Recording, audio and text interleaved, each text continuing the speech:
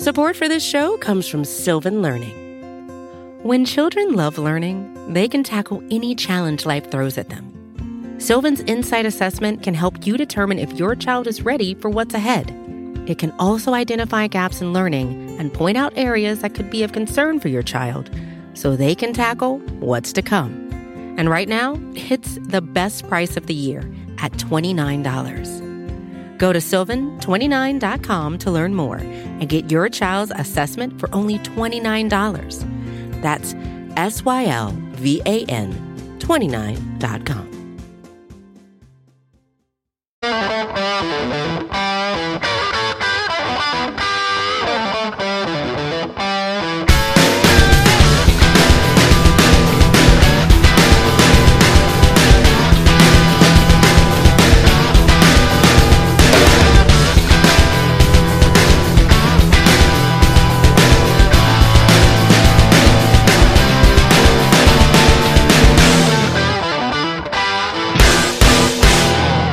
Hey everyone, welcome to another episode of the Orange and Black Insider Bengals podcast. I'm Anthony Cosenza, and I am joined by my usual comrade in arms, my co-host John Sheeran.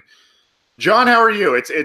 We said it before we kicked off the show. There's like a lot of news, but not a lot of news in terms of the Bengals. It's kind of a weird time.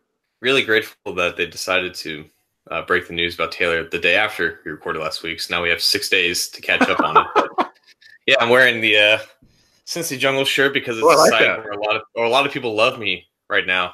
Obviously, sarcasm intended, but yeah, I'm feeling good because there's a lot of things are going in motion, and we're starting to put the pieces together about what we're going to see in 2019. And that's exciting because for a long time it's been the same status quo, and now we're starting to see change. Whether that's good or bad, it's just exciting to see. Yeah. Well, by the way, I've been at Cincy Jungle since 2011, buddy. They The haters come out. That's what happens. And we'll talk about one of those topics in particular as to where John is catching a lot of grief in terms of a certain player at a certain position potentially joining the Bengals this offseason. We'll also talk about the massive upheaval amongst the coaching staff that has taken place really since last podcast episode and since Marvin Lewis has been ousted, I guess, as Bengals head coach, and it is going to be a very, very different looking team, a very different looking staff. We'll talk about all of that here on this week's episode. I wanted to just quickly, before we dive into everything, I wanted to quickly say a thank you to Tyler Boyd and to Vizio for joining us last week on a special interview. We didn't attach it to the specific podcast episode, but it is on the feed as its own interview. We've seen a lot of downloads on that, a lot of feedback on that. So we hope that you enjoyed the interview that we had with Tyler Boyd. I know that was a great experience, and he's got a lot going on, and obviously a rising star for the Bengals. And then later this week, we'll be talking with Mark Walton, Bengals running back. He's at the NFLPA Bowl in Los Angeles, so we're going to talk to him. That will also probably be a similar setup in terms of how it's going to show up on our feeds. It'll probably be a standalone interview because we've got a lot to get to tonight. But back-to-back weeks where we've talked to a couple of Bengals players. We're excited about that. And like we said, as the new year began, we hope to bring you more of those throughout the year. And we're pretty excited. And I think, we could talk about this maybe next week after we talk to Mark. But I hope that this staff potentially finds a good place for him, John, in terms of usage and kind of do that three-headed running back type of thing that a lot of explosive offenses have. Oh, for sure. And like Walden was projected to be like a day 2 pick because, his highs at Miami were just as good as a lot of other running backs last year. And obviously the injury kind of pummeled his stock a little bit, but he's definitely better than what he showed in 2018. And I think that he definitely has a high ceiling in terms of skill at that position. So it's hard to find a better third running back, I think, in terms of natural talent. Yeah. I hope he gets the chance to flash. And I think if you heard Tyler talk about it last week, Tyler Boyd, he was excited about, a potential offensive mind coming into Cincinnati as the coaching staff. And I'm sure Mark Walton will probably, I would assume, say the same thing, even though they probably liked Marvin. I'm sure they're ready for kind of a more progressive approach in terms of offensive football. Speaking of coaches, John, it is, let's just do a quick rundown of things in terms of what has happened. We talked about candidates. We did that fun game last week. Since we have taken the air for a full episode, the Bengals have, it's been basically kind of made somewhat public that they are going to be selecting Zach Taylor, the Rams quarterback coach, as their next head coach. Small chance that it is Eric Bieniemy, but I think at this point, all of the rumor mill stuff has it being Zach Taylor, and I don't think Bieniemy's in there, but they have to wait until both of these guys are done this next weekend. Yeah, it's Taylor.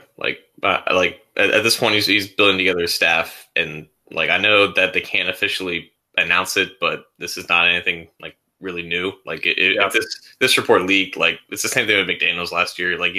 He's quietly putting together a staff. He knows about it, and the NFL's just not going to do anything because there's plenty of owners there that just kind of want to cancel this rule altogether, where you can't officially hire an assistant. But unless the only reason why it wouldn't be Taylor is if he pulls a McDaniels and somehow McVay lures him back in Los Angeles. But it's going to be Taylor, and I think that the Bengals are extremely excited about that, just based off what we heard. And it's kind of more or less the same as a lot of people, a lot of teams when they talk about their coaches, how, he lit up the room in an interview. He had a commanding presence about it and whatnot.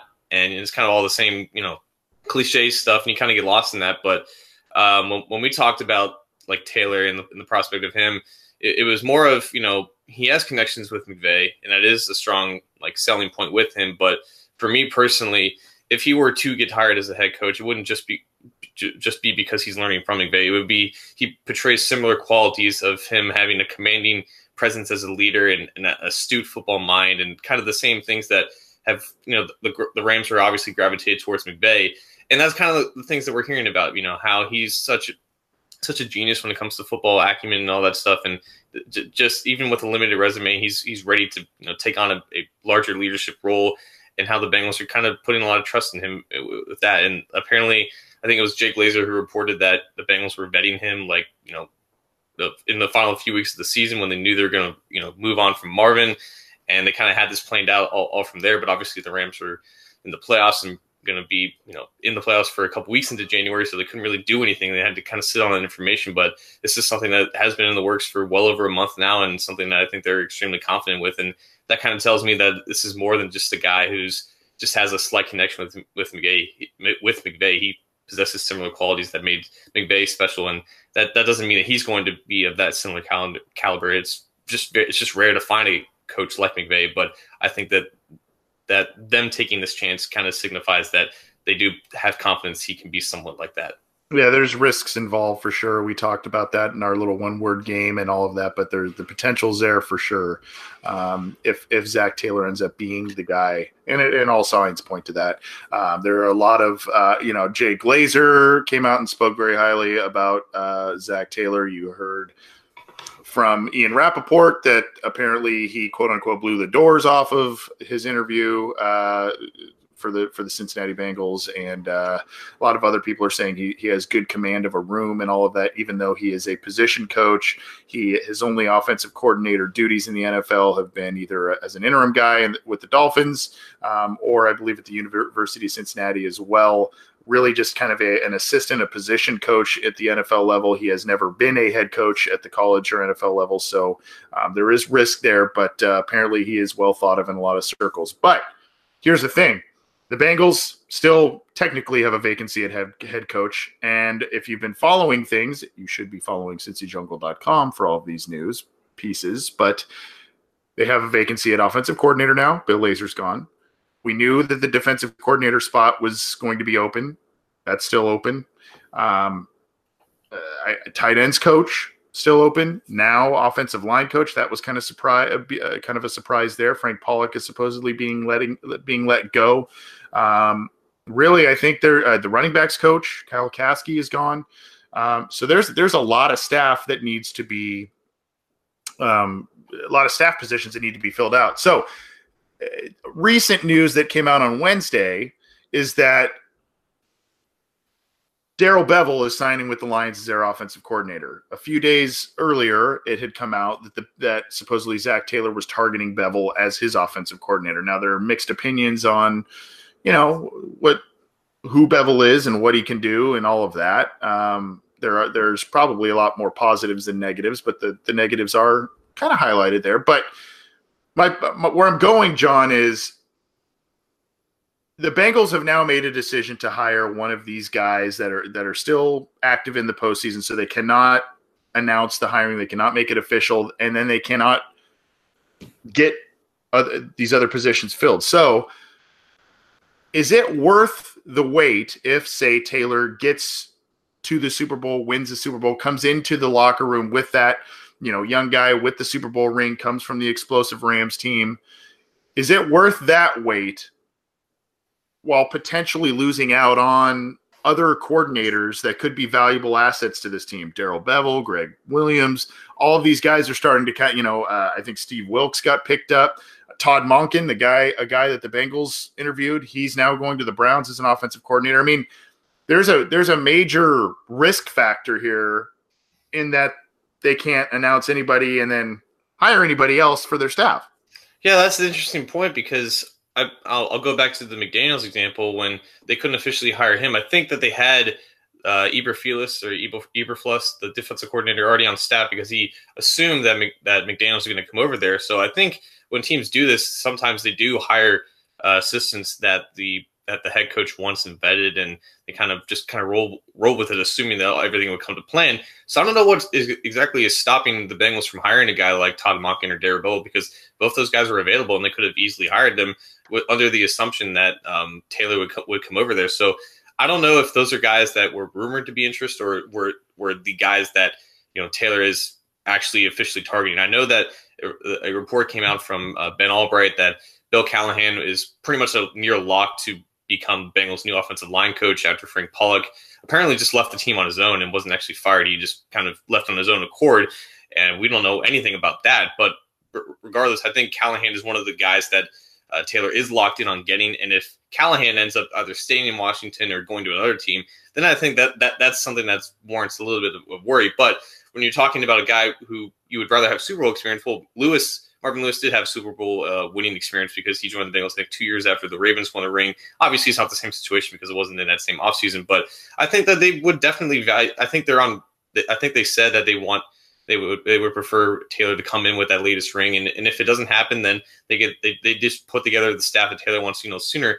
But I think I'm just not sure what exactly is stopping them from hiring guys who are available to hire at this moment if they do believe that Taylor and them have some type of verbal agreement that things are going to come into place. And if it doesn't happen, then they're just basically the Colts, where they have a new head coach, but they have all these assistants that have come on under the assumption that the head coach would come there. So it is kind of a weird dynamic. I do think that when it's all said and done, they would value the experience that Taylor had with the Rams going deep into a potential postseason run. They're just 2 games away from winning the Super Bowl. And I do think that that's valuable to them in the same way that they valued Marvin Lewis's championship experience as a coordinator for the Ravens and kind of having, turned that whole team around. And now, as we talked about, the continual progression on from the Lewis era, you have a defensive-minded coach with championship experience, brought a lot of discipline and a positive culture there. Now you have potentially an offensive-minded coach with what could be very well championship-level experience, bringing in a whole new mentality to kind of take them to a further spot. So I definitely think it's valuable, and I'm just not sure if they can hire some of the guys that Taylor wants right now. Yeah, who knows? I mean, there may be kind of a bunch of gentlemen's agreements out there, right? That are just kind of the virtual handshakes that Taylor's reaching out to people, and maybe some of this stuff, the Bevell stuff, maybe that's just not accurate. And he's got his staff in place, and the plan is once he's ready to, once his team is either out of the playoffs or won a Super Bowl, then they will come in and they will usher in the entire staff almost simultaneously. Maybe that's the plan, and that's there's nothing wrong with that. Yeah. I will say that there is a difference between Lewis winning a Super Bowl and coming in, and granted, the Bengals really played on that. If you remember, John, when Lewis came to Cincinnati, they had billboards in the town with him holding a football, wearing the Super Bowl ring, and they did a big ad campaign with Marvin Lewis as the Super Bowl winning guy. So I would imagine, and that was, like you said, 2 or 3 years prior to his arrival in Cincinnati, I would imagine that, Taylor coming in with a Super Bowl ring that he just won would probably, that would probably, turn some heads in that locker room. And I think that's kind of what this team needs. And to be honest with you, there's going to be knocks on him because of his age. I'm older than him. Not by much. But there's going to be some knocks on him in terms of inexperience and age. And if he comes in with the supposed confidence we hear about and that ring that he just won, that should win some guys over, I would think. Yeah, because people have knocked on Taylor's resume for not being extensive. Well, like how extensive is a guy who's 35 years old resume is going to be? The average head coach hires like 45 to 55, that kind of age range. At that point, coaches have 20-something years of experience from grad level to assistants to coordinator to finally head coach, along with maybe some experience in college.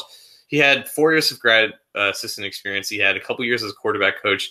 He was an offensive coordinator in college for 1 year. And now he's got 2 more years of assistant coaching experience. And another knock I heard is that he only got the grad assistant job and then the quarterback coach job in Miami because he worked under his father-in-law, Mike Sherman, who quote unquote got him the jobs, whatever. So maybe he was more sort of a nepotic hire at the beginning and kind of worked his way up from there. But regardless, when you hire someone as young as Taylor, you're banking on just kind of what we allude to, or the young genius vibe, I guess, which is what really makes McVay special. And if they believe that he's that caliber of coach, then you have to take the chance on that. If you had the chance to hire someone like that no one else is willing to take the chance on. Obviously, he's not going to have the past experience that a guy like Bieniemy or a guy like Monken has, but he has something that you believe is truly special and can truly elevate the guys on your team. And if you have the chance to do that, then you might as well roll the dice.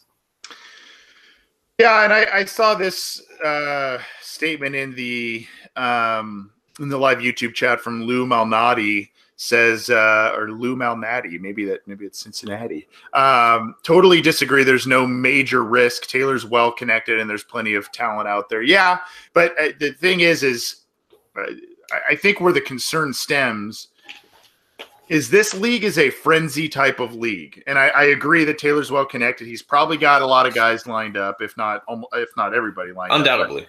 But my point is we've seen this league get to be frenzied. And if you're not, you're Ricky Bobby. If you're not first, you're last. You see it in free agency. You see there's no talks of trades at all during the draft, up to the draft. And then all of a sudden draft weekend, draft night, all of a sudden it's just wacky.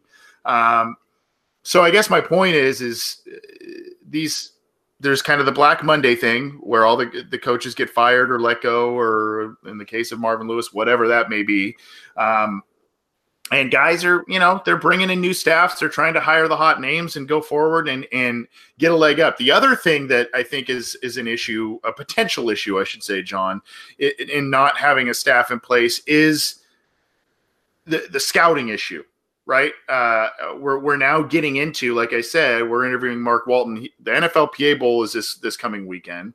You've got the Shrine Game. You've got the Senior Bowl. You've got the Combine all coming up. And when you are the Cincinnati Bengals, who have a light scouting department and rely more heavily on your coaches as scouts, that's a potential problem when you don't have these guys in place. Yeah. And like you're exactly right. I think they have 4, actual regional scouts and a couple other assistants to Duke Tobin, who's also has Bill Tobin on the staff. But yeah, for so many years you had, position coaches that were in charge of scouting for those positions in the NFL draft and then doing their own work. And that's kind of what makes, the position coaches on the team feel special. And that's why Paul Alexander had such influence on drafting his guys and ended up not turning out so well at the end.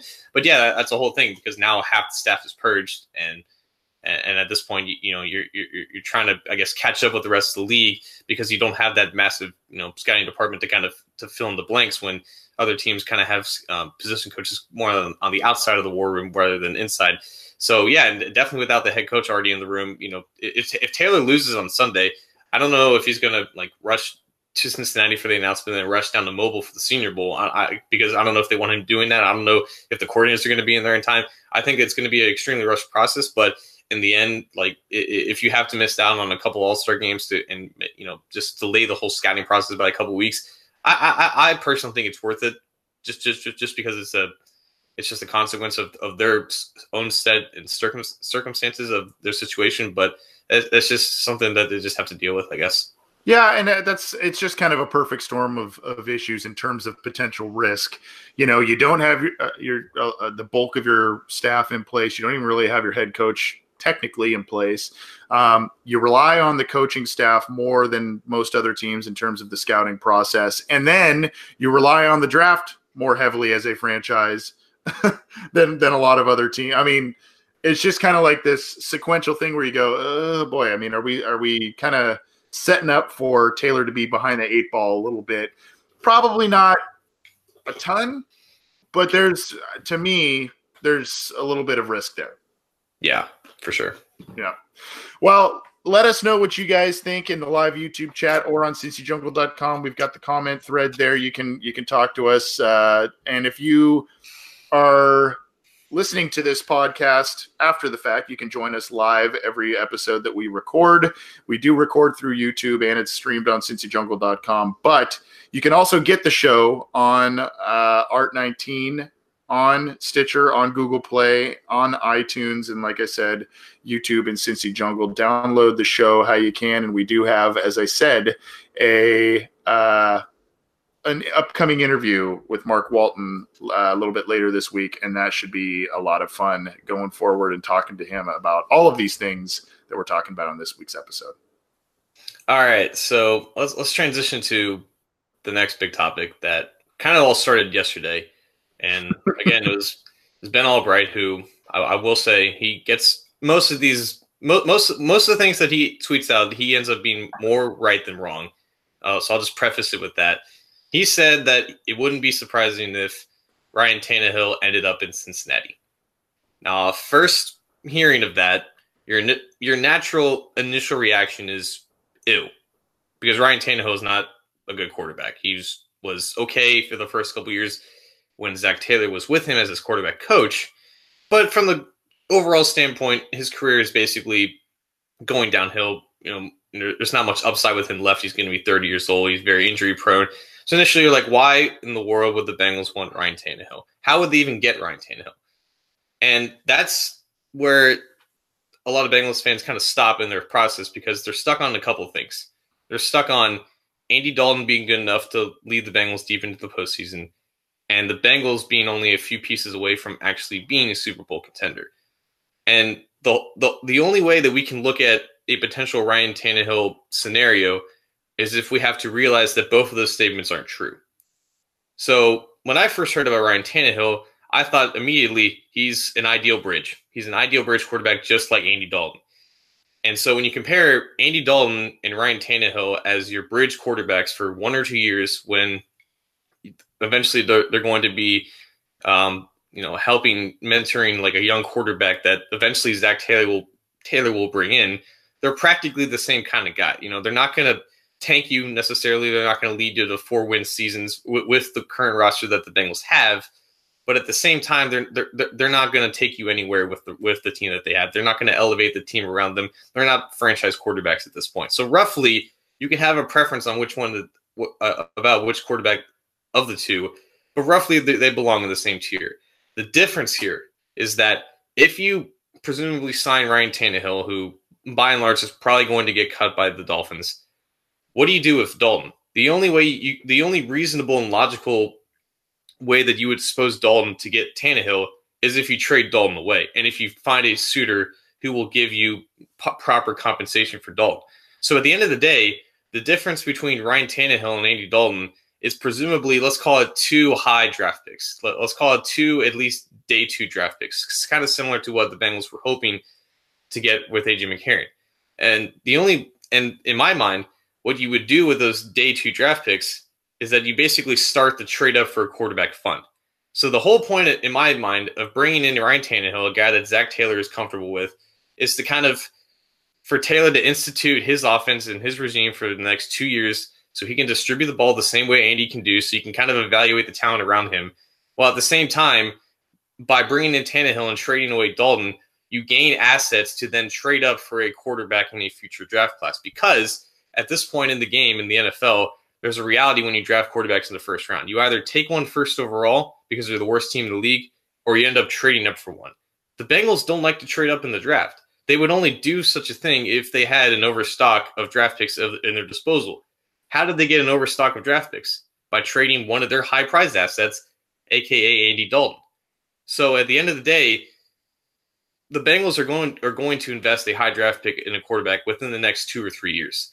I don't know how they do that, but trading away Dalton, bringing in Tannehill to be basically the same guy Dalton is, while having those picks to start the fund to trade up for a quarterback that eventually would replace Tannehill, I think is a very smart option. And I think it's something that's being easily dismissed by Bengals fans because they just think that Tannehill's not that good of a quarterback as Dalton, and they wouldn't want to waste their time with someone like that. Okay, so we're already getting some we're already getting some interesting comments in the live YouTube chat about it. I guess just to play devil's advocate, you're saying he's a guy who could put up the same numbers as Andy, do the same things as Andy, and there are some indicators to point to that. There are a lot of indicators that would say he maybe is not as good as Andy Dalton in some respects, which is fine. So, what would be your response to that if someone says, "Well, why would you?" Is it you would take a downgrade and a potential another immediate backstep in terms of win-loss record for picks, and that's to accumulate those picks and potentially have a move up, maybe not in 2019, but maybe 2020? Yeah, 2020 I think would be like the first year that they look at drafting the eventual quarterback that we will judge Zach Taylor on.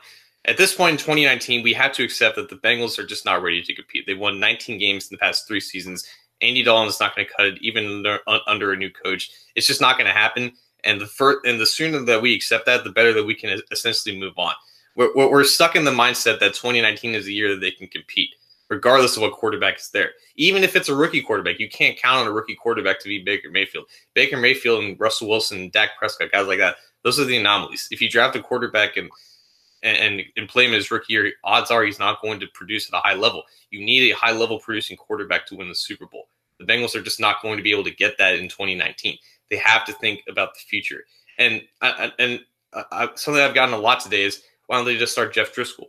If you start Jeff Driscoll, you're not making it fair to the rest of the team, and you can't fairly evaluate what you have when you eventually move on to that rookie contract, because you're not going to know if John Ross is the guy you want moving on across from AJ Green because Jeff Driscoll's throwing the ball. Same thing goes to Josh Allen and Tate for the defensive guys. If Jeff Driscoll keeps punting the ball away, going 3 and out because he can't hit the broadside of a barn, then your defense is put in a bad shape like they have been for the past 2 years. You need somewhat of a competent quarterback, and that's why Dalton and Tannehill would be ideal quarterbacks for this. But again, the difference between Dalton and Tannehill is that one of them will probably give you draft picks to eventually get the guy that we should be vying for in the future. We have to get past just playing Tannehill as the Bengals starter for 1 or 2 years. That we just have to accept that, swallow it, because it's the promise of something greater on the other side. Okay, so let's talk about contract, right? Dalton, as we know, is due. He's due $16 million. We've talked about this a lot. We've talked about it on CincyJungle.com a lot. He's due $16 million. The Bengals have a pretty nice out in terms of if they cap penalty if they cut bait with him this year. Ryan Tannehill is slated to have a almost $26.6 million cap number this year with the Dolphins. That's probably part of the reason why you're saying he's going to be cut. Mm-hmm. He's not worth that. Do you think that he would come to Cincinnati on a potential deal that is less than what the Bengals are paying Dalton? And do you think do you trust the Bengals to use those funds in a way to better their team in terms of free agency signings? That would be a definite pressure for them. I think what Tannehill will get paid here would be in the ballpark of Dalton, and just the money that they have to pay him would just kind of expire probably by the end of the 2020 season. But yeah, that's another big question. How is Zach Taylor going to transition from the Rams, who are one of the most hyper and aggro aggressive teams in terms of roster construction and free agency, to the Bengals, who by and large just ignore free agency and just kind of settle with a 1-year deal, and that's about it.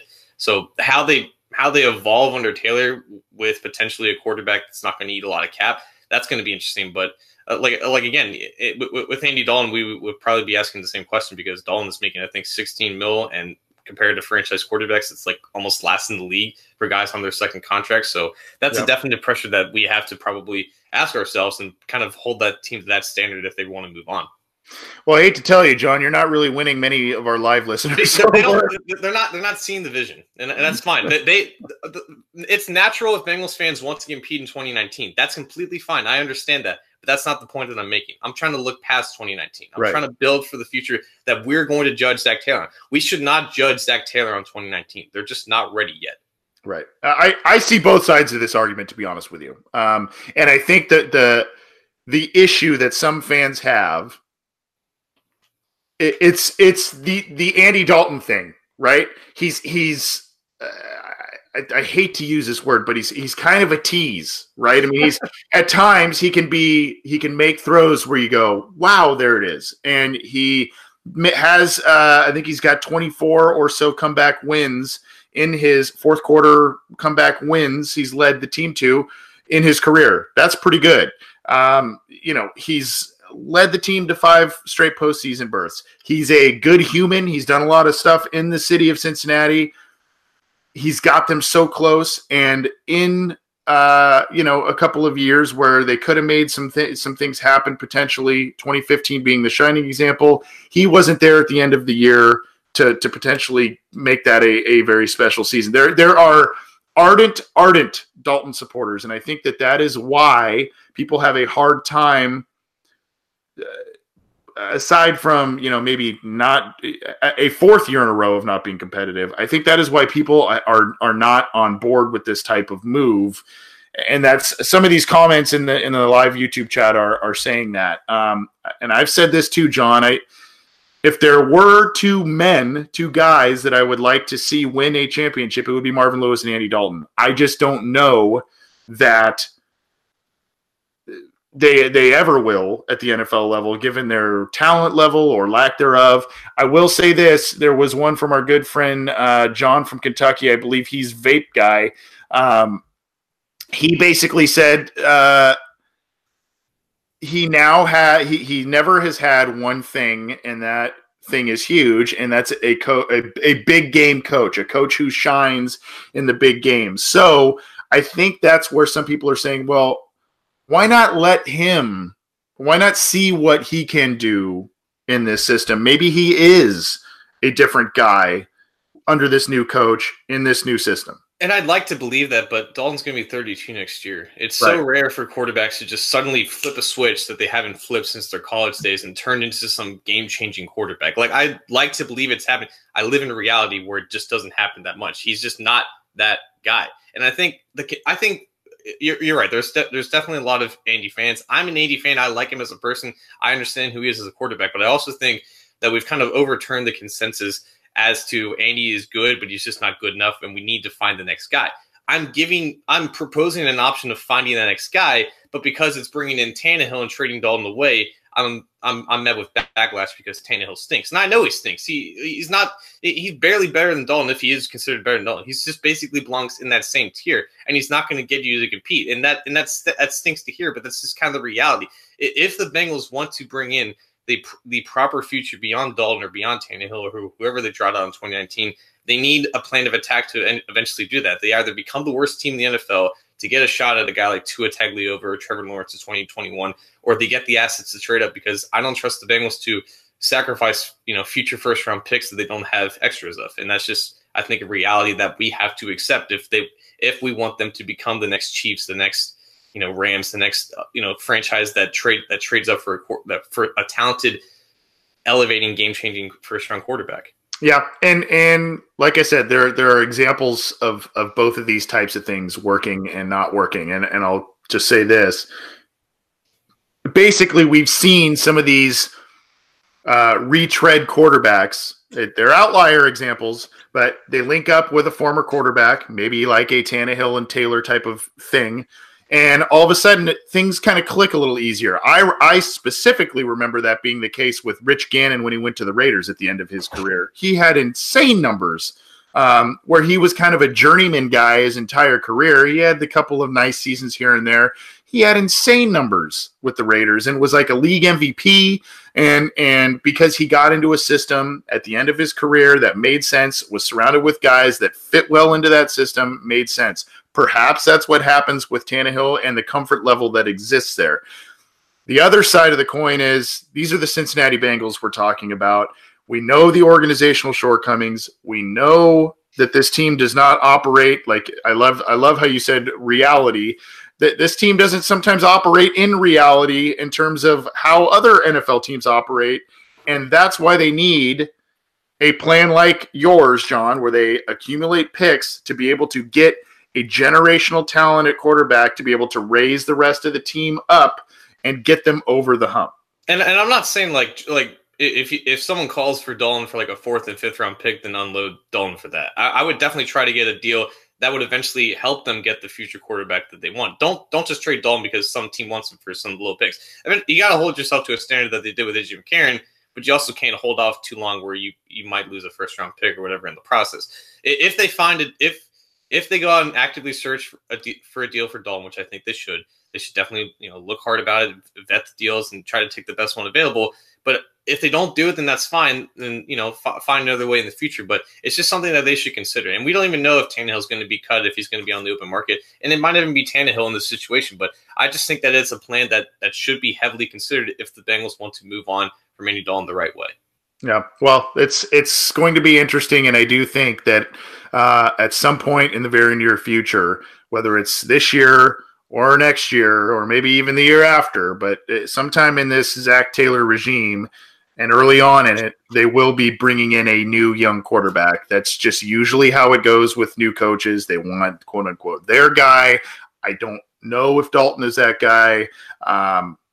In terms of how Taylor views him, I don't think so. I think he probably has a specific vision and who he wants, but we will see. We'll see if Andy Dalton is kind of the John Kitna bridge guy, whether that's this year for this year or for this year and next year as they bring in a guy next year. We'll see. But I for those people that are Dalton supporters and want to see him stay in Cincinnati and keep playing quarterback for this team, his days might be numbered, whether you like it or not.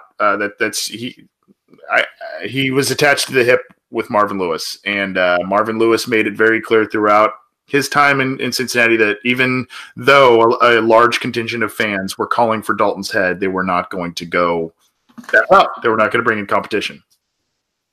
Yeah.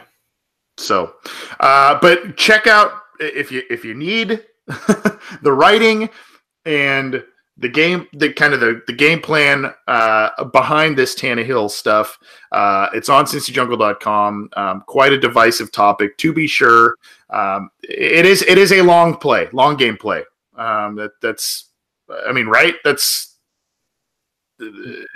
be brave to think bigger. Don't think about 2019. Be brave to think into the next decade. Yep, and that's perfect because that's kind of what this offseason has symbolized, right? I mean, that's what they're doing with the coaching staff, the guy they're supposedly bringing in. And here's the other thing entirely, because Dalton's contract is going to expire in 2 years. He's going to be 33, 34. At that point, he's not going to make less than what he makes now. And I know the salary cap's going to increase at that point, but he might ask for a deal similar to Kirk Cousins. I know a lot of people like Andy Dalton, but the most attractive thing about Andy Dalton is that he doesn't cost too much because you can still build a team around him. But in the time that Dalton has been here, they haven't been able to do that successfully or consistently. The most valuable asset in the NFL is an above-average quarterback on a rookie contract. That's why teams trade up for it so much. That's why they give up so much of their future for it, for the chance to get the Patrick Mahomes, the Deshaun Watsons, the Jared Goffs, the Mitchell Trubisky, to build a championship-caliber team around a quarterback who can take them there and not cost anything. That's what the Bengals should be afterward. That's what the Bengals should be after to try to replace Dalton. Don't assume that a 3rd or 4th round pick that they draft in the next 2 years is going to be the Dalton replacement. Odds are he's probably not if he's not drafted in the 1st round. They need a guy in the first round. In order to take the guy in the first round, they probably have to trade up. If you're the Bengals, you probably don't trade up unless you have assets to cover your back. Yep. And, obviously just the way the CBA is currently structured, the risk level is for a top 5 pick, a number 1 overall pick, that is far less in terms of a bust factor than it was, 2010 and earlier, because of the amount of money these rookies were making was absurd without taking a single snap in the NFL. And now, like you mentioned, John, the contracts are very manageable. And in that time, you have a manageable contract to see if that young guy that you trade up for or go run and get is going to be the guy within those first 2-3 years. And if not, then you can say, okay, thanks a lot, and maybe try it again. That's what teams are probably going to do. This could be Tannehill. There's another interesting situation happening in Philadelphia that might come into play as well. So we'll see what happens there. And good stuff from you, John, despite the polarizing sides to it. And we'll see what the Bengals do there. Pretty interesting stuff. And Benjamin Albright is an interesting follow. He has a very acquired taste on Twitter, though. Extremely. In my opinion, in my humble opinion, he's an acquired taste. But he does have a lot of sources and things like that. So he's a guy to at least, note when you're talking about things as a reliable guy. This is the Orange and Black Insider Bengals podcast. He's John Sheeran. I'm Anthony Cosenza. We're talking about Bengals coaches, potential position changes, and all things that is the turnover of 2019 for the Cincinnati Bengals. You can get this show on iTunes, on Stitcher, on Google Play. It's also on YouTube, on Art19, and all of our stuff is on cincyjungle.com. We appreciate all of the support that you have shown this program over the couple of years in its existence, and all of the readership at Cincy Jungle as well. We're going to get to some listener questions a little bit later. You can call or text us at 949-542-6241. We'll try and get you on the air. Definitely taking text, but we'll try and get some calls on the air, especially as we close up shop. But before we get to some listener questions, there's one other topic we want to talk about. And that is, I guess we're going to sound like just the total hypocritical Bengals people here, but because everybody wanted these far sweeping changes, right? Everybody wanted all of these changes, all of these coaches gone. Bill Lazor gone, Hugh Jackson gone. The defensive coordinator Terrell Lawson was gone during the season. Marvin's gone. So there are these major changes. But now, like we mentioned earlier in the show, there are a number of coaching vacancies, and the turnover is massive. And there are a couple of concerns, especially right away in terms of a transitional period. I mean, is it too much too soon? And maybe for those who are more patient and can expect maybe a transitional year in 2019, maybe it isn't. Maybe this is what needs to happen. You give it a year, let things kind of settle, guys soak up the systems, and then 2020, 2021 is maybe when you start making your runs. But, I mean, you saw Frank Pollock, whether it's on his own terms or whatever, he's leaving the Bengals. Joe Mixon, if you follow him on Twitter, kind of made a sarcastic tweet saying, oh, okay, we're getting rid of the best offensive line coach in the league. Sure, with a sarcastic thumbs up emoji. So there's some concerns maybe in that locker room in terms of, wow, is this almost too much for some of these guys maybe to grasp right away? And then there's also the defensive talk, right? I mean, this has long been a 4-3 traditional old school style defense. Defenses aren't really that rigid anymore. There's a lot of different things that defenses are doing. Who knows who the new coordinator is? Who knows who Zach Taylor is going to bring in as that coordinator and what he envisions? I mean, the Rams run kind of a 3-4-ish type of defense. So there are a lot of moving parts here, and I don't know if that is cause for worry, John. Yeah, I mean, the defensive discussion is an interesting one because a lot of teams at this point, they kind of tried to model off what Belichick does, and that's run multiple. So you just run multiple fronts all game long, and kind of just kind of confuse the opposing offense and just kind of hide your hand for what you're playing. But I mean, just me personally, I've wanted a full sweeping coaching change for the last couple seasons. Ever since that playoff game, I wanted a complete reset for Marvin Lewis, and that's the key word. It's a reset button that's being pushed. It's not a retool. The last 3 years, they've tried to retool with Marvin and Andy, try to build a roster without using free agency and without making major changes in terms of philosophical on the coaching staff. But now that's kind of happening. So yeah, it's probably not going to lead to immediate success in 2019 because also the roster is just not there, and I guess not a lot of people are accepting that at this moment. But yeah, if they expect to compete immediately with half the coaching staff or over half the coaching staff being completely brand new, with guys having to establish chemistry with their coaches, and a bunch of new guys coming in that presumably Zach Taylor is high on, whether it's free agents or drafts, different kinds of players, maybe players changing roles. You have backups becoming starters, starters becoming backups. There's going to be a lot of change, and that will, of course, probably lead to some sort of transition period. Whether that's immediately successful or probably takes a while to build, that's just kind of what you just have to eat and what you have to accept when you bring in a guy who's completely different than your last head coach, and that's just the nature of turnover, and that's what we wanted for so long because the Marvin Lewis way didn't work. It got us to a certain point, but it didn't get us to the point where we wanted to go, and we need to completely change how we look at things if we want to truly progress. And if that takes a year or two of adjusting with a new staff, then that's just the way it is. But for people expecting a Super Bowl run in the first year of Zach Taylor with his brand new staff and players, this is probably not going to happen. Yeah, and look, nobody wants a mutiny, a locker room mutiny, especially early on. Okay, you still have to get guys to buy in. Right. Nobody wants the mutiny. Nobody wants these guys. Like I said, this is a young guy supposedly coming in here, and some of these guys are almost as old as he is.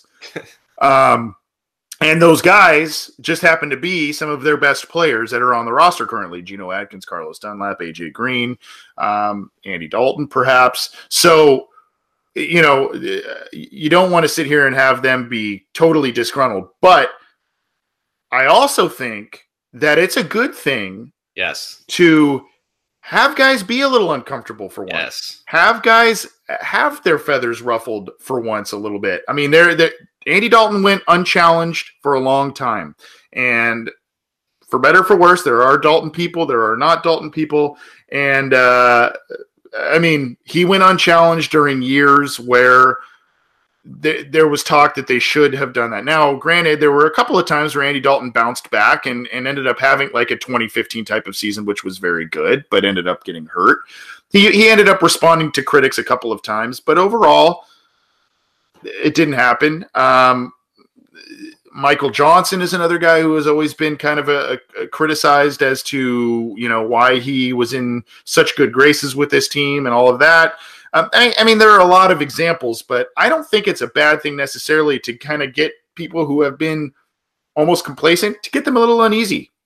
I completely agree because if you have established veterans, Pro Bowlers who are saying, hey, this isn't the way that we usually do. Well, Taylor's coming in and saying, your way never won a playoff game. Your way never made it past the wild card round. I just made it to at the very least the conference championship round. This is how we do things. This is an updated way of the NFL that you guys may not be used to, but you're going to get used to really quick. And if not, you're probably going to see the door. We're just not going to do anything for a little bit. But if he comes in with a brand new style of leadership and coaching and all that stuff, and it takes guys a while to adjust, then that's fine. And if they're hesitant to do it, maybe they're not the guys to lead that leadership. I'm not saying, trade your best players if they disagree with the coach, but there just has to be, a sense of them getting to buy in. And if they don't, then there's kind of an issue there, but you go with what Zach Taylor says because you made him that guy, you've given him this power, and you just gotta kind of have to run with it.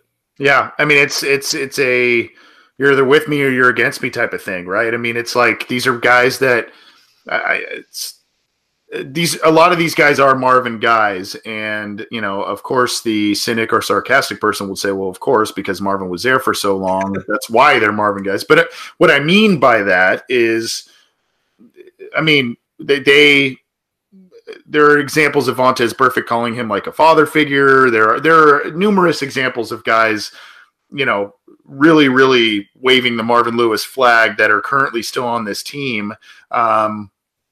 And now, there's a completely different type of coach supposedly coming in here, a younger, progressive, offensive thinking type of guy. And, there might be guys that they may have a little shock to their system. And whether that's getting rid of certain coaches that may have been popular figures or what have you, that's going to happen. Unfortunately, I hate to see anybody lose their job, but that's going to happen. And hopefully it's for the betterment of the team. What I worry about, though, John, is, young guy, maybe confident / cocky, comes in here and tries to do things his way.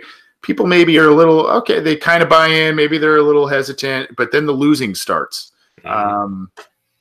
And then all of a sudden it's kind of the fingers in the ears and tune out time. That's what I worry about. But we also have to wonder if, like, because I guess that situation happened in Arizona where Steve Wilkes had like one year where he won 3 games and he was out.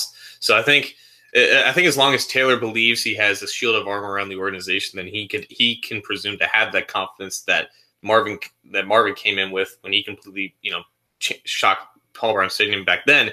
So if Taylor doesn't feel he has that confidence and then the losing starts and players start to turn on them, then you might have an issue. But I think with the Bengals and how, however blown away they were by Taylor's interview, I think they're going to instill him with confidence that, do things your way. We're going to try to help you and, trying to guide you, whatever. But, you're going to have the support to kind of just take on the leadership role that you want to do. And if the players backfire, then so be it. But I don't think he's going to have that feeling in the back of his mind that, there could be some type of uprising against him in just 1 year.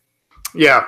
And, you're going to have guys that, quote unquote, trust the process, as cliche as that is. And they're going to have to trust that these decisions that the team has made in terms of coaching and overhaul, that they are going to move the team forward, and the hires they made are the right ones. And, you just have to hope that some of these guys are going to say, yeah, thanks, Marvin. Thanks for bringing me here. Thanks for the winning seasons if they were there for that. But it's time to move on and, hopefully to bigger and better things. It's just it's a little daunting. And I guess just because for me sitting here, it's a shock to my system seeing coach after coach after coach, especially coaches that have had long time ties with this organization. It's a little like, whoa, okay, well, it's real NFL stuff that we just don't see in Cincinnati. Yep. Truly. Yep. So, I mean, it's risk reward. It could pay off big. It could hurt the team in the long run. We'll see. But, I think it's something that needed to be done. We're going to get to some listener questions in just a second. And we do have one actually on the air, so I'm going to grab it here. This is the Orange and Black Insider Bengals podcast. I think I know who this is, but who's this? Yeah, this is Terrell. What's going on, Terrell? How you doing tonight? How you doing tonight? How you doing, John? Everybody, just I think John's been better based on some of the commentary he's received from his stance on things, but we're doing all right. I just want to say, I know we kind of surreal, kind of shocked that, we still at the aftermath of Marvin being gone, and, we dealing with a new coach. A lot of chains deal with this almost every other 2 or 3 years, but we dealing with this for a long time, and we just scared that, the new coach, Taylor, he might lay an egg in the first year, but it's going to be a rebuild in the first year. You got to really understand this, because we still need some linebackers. We still need a tight end. We still definitely need some offensive line. Mm-hmm. And I believe in Dalvin better than Tannehill. I'll tell you that, though. I mean, if you want to just bring in, that's perfectly fine. Like our fake Nick Foles, that'd be cool. But you say what you want about Dog, man, but Dog got heart, man. He got some heart. Yeah. And if he could at least try to make us at least half of what the Rams is,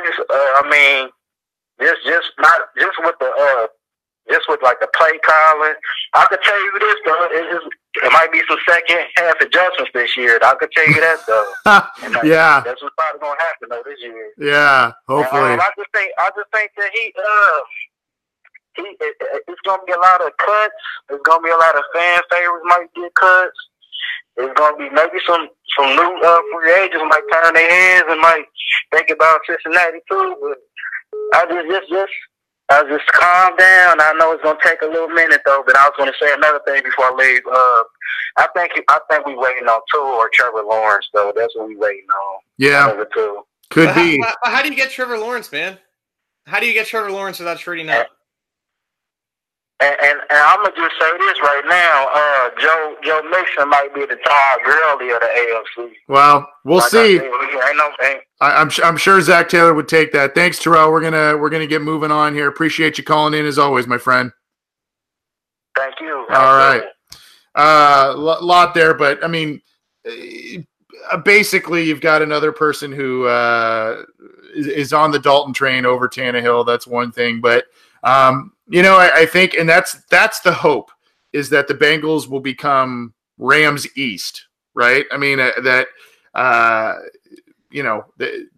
quarterback has a plethora of weapons to throw to that just know the system in and out. They have a running back who can come in and be dominant. And the good news is the Bengals have some of those pieces, at least on offense, in place, right, John? They have an identity, and I think that's the most important thing. Like, they run 90-something% of their plays out of one personnel package, but they run a plethora of different type of concepts with a lot of condensed formations.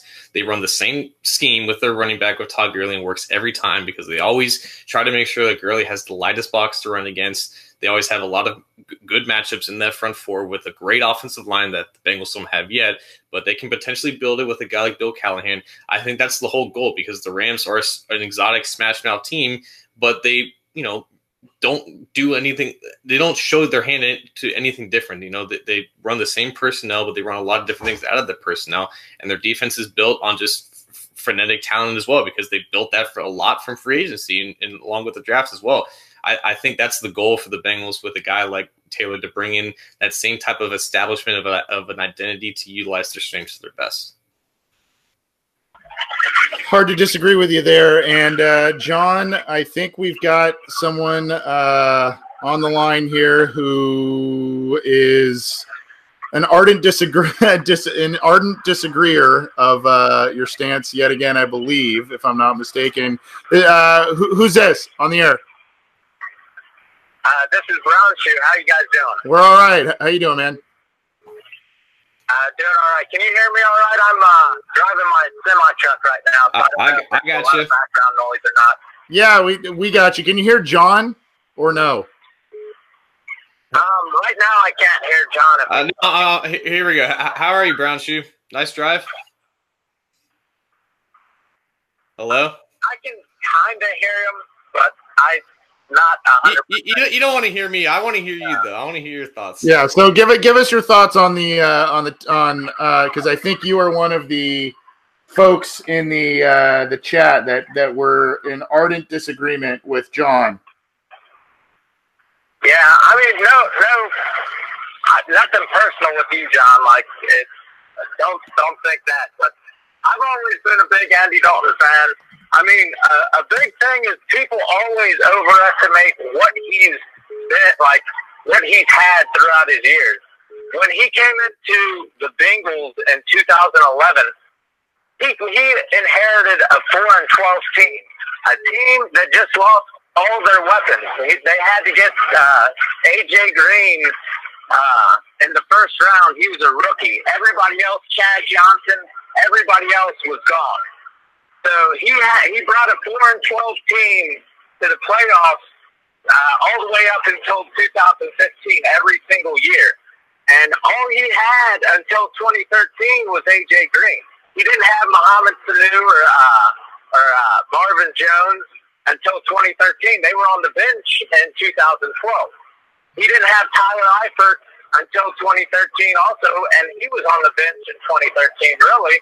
I mean, if you look at all Dalton's most productive years, he was playing really, really good, borderline elite when he had talent around him. In 2013, he was third in touchdowns and seventh in yards when he had A.J. Green, Mohamed Sanu, and Marvin Jones. He's only had a good running game like 1 year in his career, and that was last year. Like, if you give Dalton a good supporting cast, he's going to be good.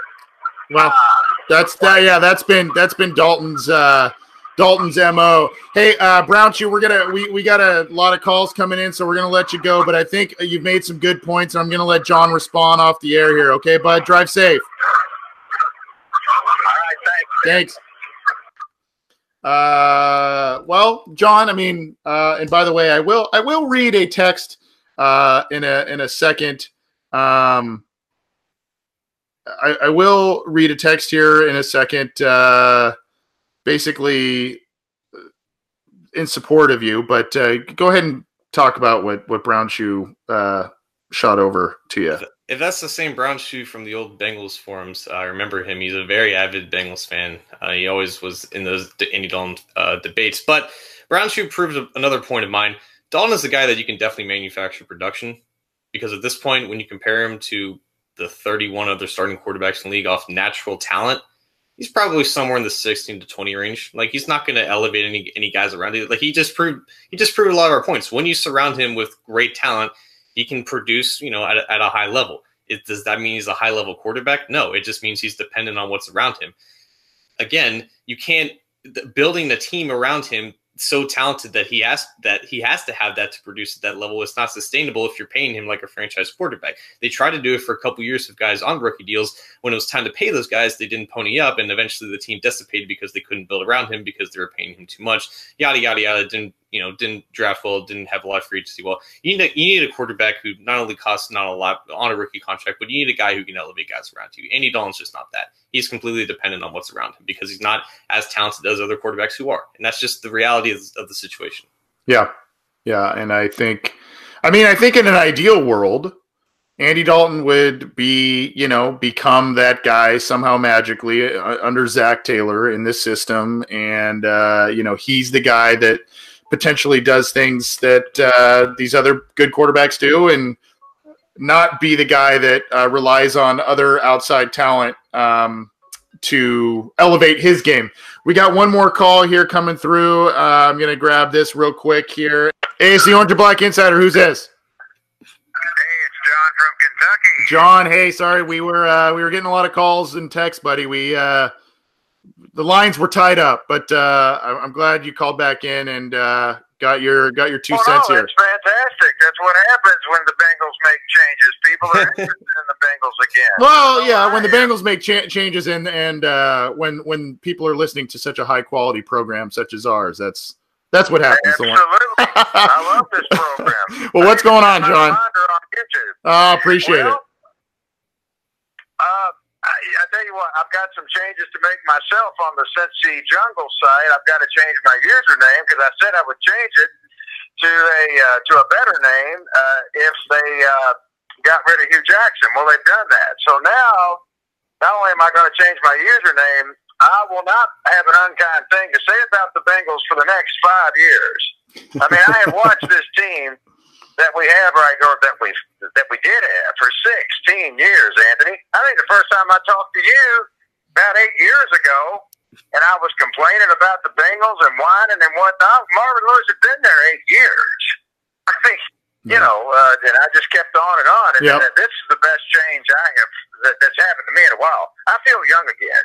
I'm energetic now. You know what I mean? I do. And I think I would like to think that a lot of the Bengals players feel the same way, the ones who have been there and seen a lot under Marvin Lewis. Hopefully they feel the same way. How do you feel about the coaching overhaul and what has, the young guy they're bringing in? And are you obviously you're excited, you noted that, but I mean, are you also hesitant? I mean, you've been a fan of this team for a long time. Are you worried that this is a David Shula-esque, I guess, kind of signing? No. I don't think we'll go quite in that direction. I know Dave Shula, when he took over right after Sam Weiss. Mike Brown had no experience whatsoever in owning an NFL football team. Those were just some bad times. Paul Brown had recently passed away. The Bengals were in shambles. They really were. They're nowhere near that condition right now. Yeah. And I don't know if Mike Brown's children, his daughter, his son-in-law, have a lot of say-so now. I don't know, but they have made some great changes here. And no, I don't think they're in anywhere near that condition right now. I think they will be good. I think this new coaching staff, I would think at worst would be 8-8. I mean, I don't know, but look, after watching Marvin Lewis for 16 years, and after just copying this attitude that this team doesn't care, they are run like some bureaucracy, they never make changes, and yeah, they sold the stadium out for quite a while. Yeah. They did. Mike Brown was the envy of the NFL. Because he had a mediocre team that never won in prime time, or never won in the playoffs. Yet he he consistently sold out the stadium. Yeah. Well, that began to change in these last 2 years. The fans were like, "Okay, go ahead, bring Marvin back. You're not bringing us back." No, it was a lot of people, and I think that had a lot to do with the changes made. Yep. So yeah, I'm going to go to a game this year. I haven't been to a game in 6 years. When they lost to the Chargers, I said, I ain't going back up there. I'm really going to play a playoff game. Wow. I told my son that. Wow. And so I'm going to a game next year. So, man, I feel great. I feel young again. Good. Well, let us know which one you go to, and if we can swing it out there, we'd love to meet you in person, man.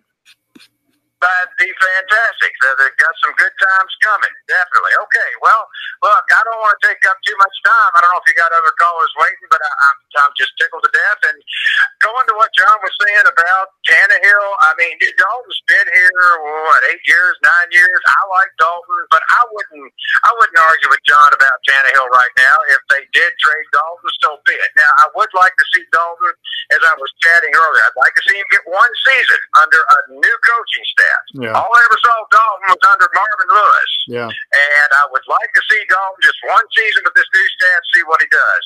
If we win a Super Bowl, fantastic. If we don't, then whatever. Or if they decide not to do it at all and trade him, whatever. I mean, the Bengals are making changes, and I'm not going to argue with any changes they make at this point. I'm just happy something different has happened. Yeah, it's about if you deal Dalton, it's using the resources that you get from dealing him and using them wisely to better the team. That's, whether that's freed up money from another quarterback or moving up to get a potential franchise changing guy.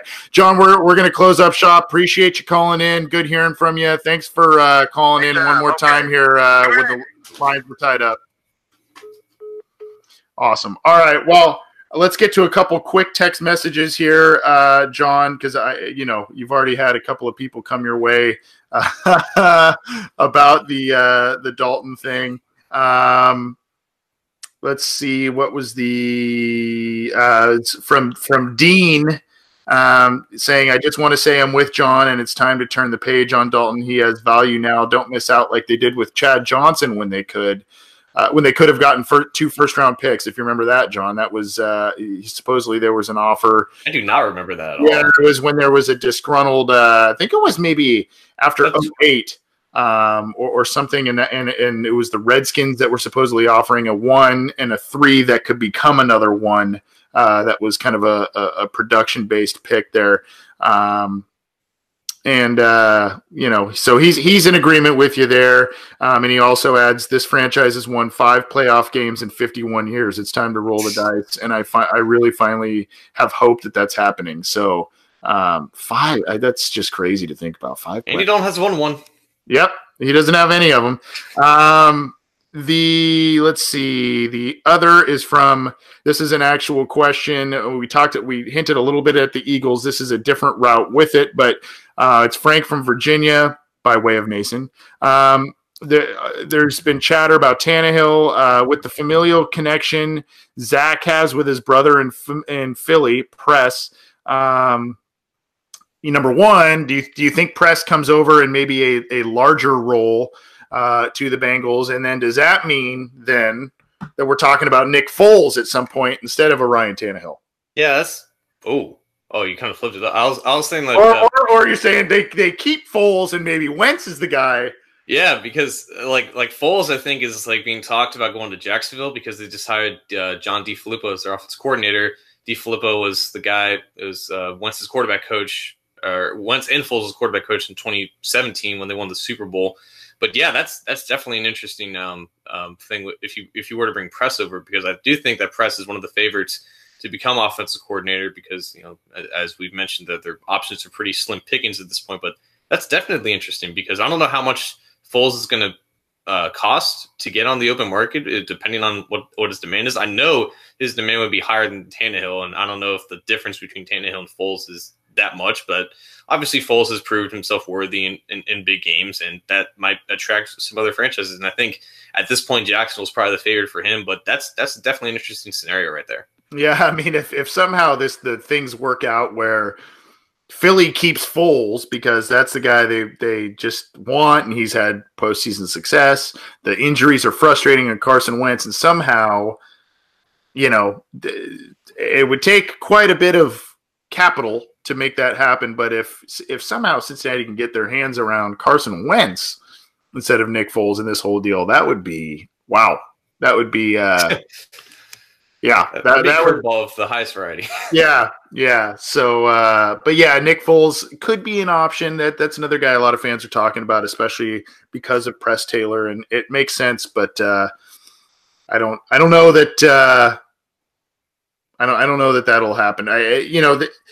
Like I said, this team has been so conservative. It's almost like you're waiting for them to say, okay, the coaching staff overhaul. That's the the uncertain part. We got to be conservative at some point, which is maybe keeping Dalton for a year or two, and at some point you wait for them to be conservative, or maybe this young guy Zach Taylor has come in, grabbed their ears, and maybe saying, hey, you got to do more in free agency, you got to do more in the draft in terms of maneuverability, and that's what it's gonna take, and we'll see if that happens. Hopefully. That's something we saw the Rams be aggressive in free agency over the past couple of years, right, John? Yeah, and look it's paid off. Look at the highest. I think it was the top two teams in spending this year. I think were the Saints and Rams. They're going to meet in the NFC Championship. Yep, it's just how it is. You got to spend. You got to spend. It's not rocket science.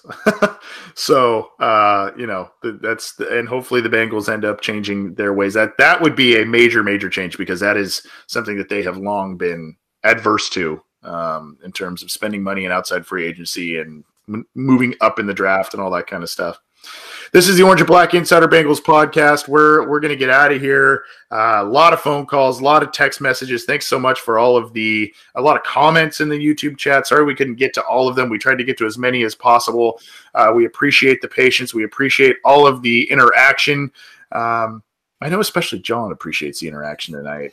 It's been that show, and I'm appreciative of that. Well, we're due. We haven't had one I don't think for a really long time, so we were due. But I didn't mean to set you up for that. I mean, hey, you got a platform, why not? And hey, there's logic to what you're saying. Seriously, there is. It's just a matter of. It's my humble beginnings as a hot take artist. There you go. You go. just don't go all Skip Bayless on it here. We'll be all right. Yeah, but this is the Orange and Black Insider Bengals podcast. He's John Sheeran. I'm Anthony Cosenza. You can get this show on iTunes, Stitcher, Google Play, the Art19 website, as well as YouTube, and everything is on CincyJungle.com. We will be interviewing Mark Walton, Bengals running back, later this week, so keep your eyes out and ears out for that interview. It'll also go up on CincyJungle.com, at least the highlights of it, and the audio and video of that will as well. So keep your eyes out for that. Thanks so much for all the calls, text messages, and whatnot. John, any final thoughts before we jet out of here, my friend? Right. So I have an announcement for anyone who doesn't know. I haven't even told you this directly, Anthony, but on Twitter a couple weeks ago, I announced that I'll be going to the Senior Bowl for the second year in a row. That will be happening next week. So this time next week, I'll be down in Mobile. I'll be rooming with the legend himself, Joe Goodberry. So hopefully we'll still be able to get a show out for you guys. Maybe I'll report in live from Mobile. We'll have to talk with Anthony with that, but definitely, over the next few weeks, maybe, add us about some type of content that you want for the Senior Bowl. And I will do my best to deliver, because even though you guys may call me a hack or whatever, I love every one of you guys, and I wouldn't have it any other way. Well, that would be awesome if we can get you and Joe. If we can get you and Joe, since you guys will be best buddies down there, if we can get both you guys or something to do that, I would love to have both you guys on here and at least give updates, talk about some players that are impressing you. That's really cool, man. I have gone to the the NFLPA Bowl, and that's nowhere near the luster of where you're going. And, for me, that was just kind of a quick drive up the freeway. This is a full-blown trip, and that's really cool that you're doing that. And I think Joe's been there before, right? He's been once or twice. This is his first time. Oh, it is his first time. Okay. Okay. So, that'll be fun, man. You'll see a lot of Mobile is a great town, just specifically for food. Which is the only reason why I'm going back is for food. Awesome barbecue, right? Isn't that the whole deal? Yeah. Yeah. So you'll be stoked on that, man. That'll be fun. And if you can provide updates or if you're able to join us for a show while you're out there, what days are you out there? Just so people who follow you on Twitter know when you're out there for practices and all that stuff. Yes, I'll be down there there's 3 days of practices, Tuesday, Wednesday, Thursday. I'll be there for each of them, leave Friday morning and come back. So I won't be there for the game, but I will be there for the practices, which is what really truly matters. Like the game is a glorified exhibition game, but the practices, you learn a lot about the players and whatever. And that's the good content. And I hope to bring some of you guys it. Yeah. And if you're able to snag interviews, all that stuff, that'd be awesome, man. That's the plan. Yeah. That's awesome. Good for you. Hard to top that. I don't really have much else. Just thanks for the calls, text messages, and everything this week. A lot of content or a lot of interaction. And like I said, we're bringing more content in the form of interviews. Perhaps John, if he's able to join us from the Senior Bowl, that'd be cool too. We're trying to mix things up a little bit on the show and hopefully bring you a more all-inclusive type of program. Thanks for all the support. Get the show where you can. We'll see you next episode. Appreciate it.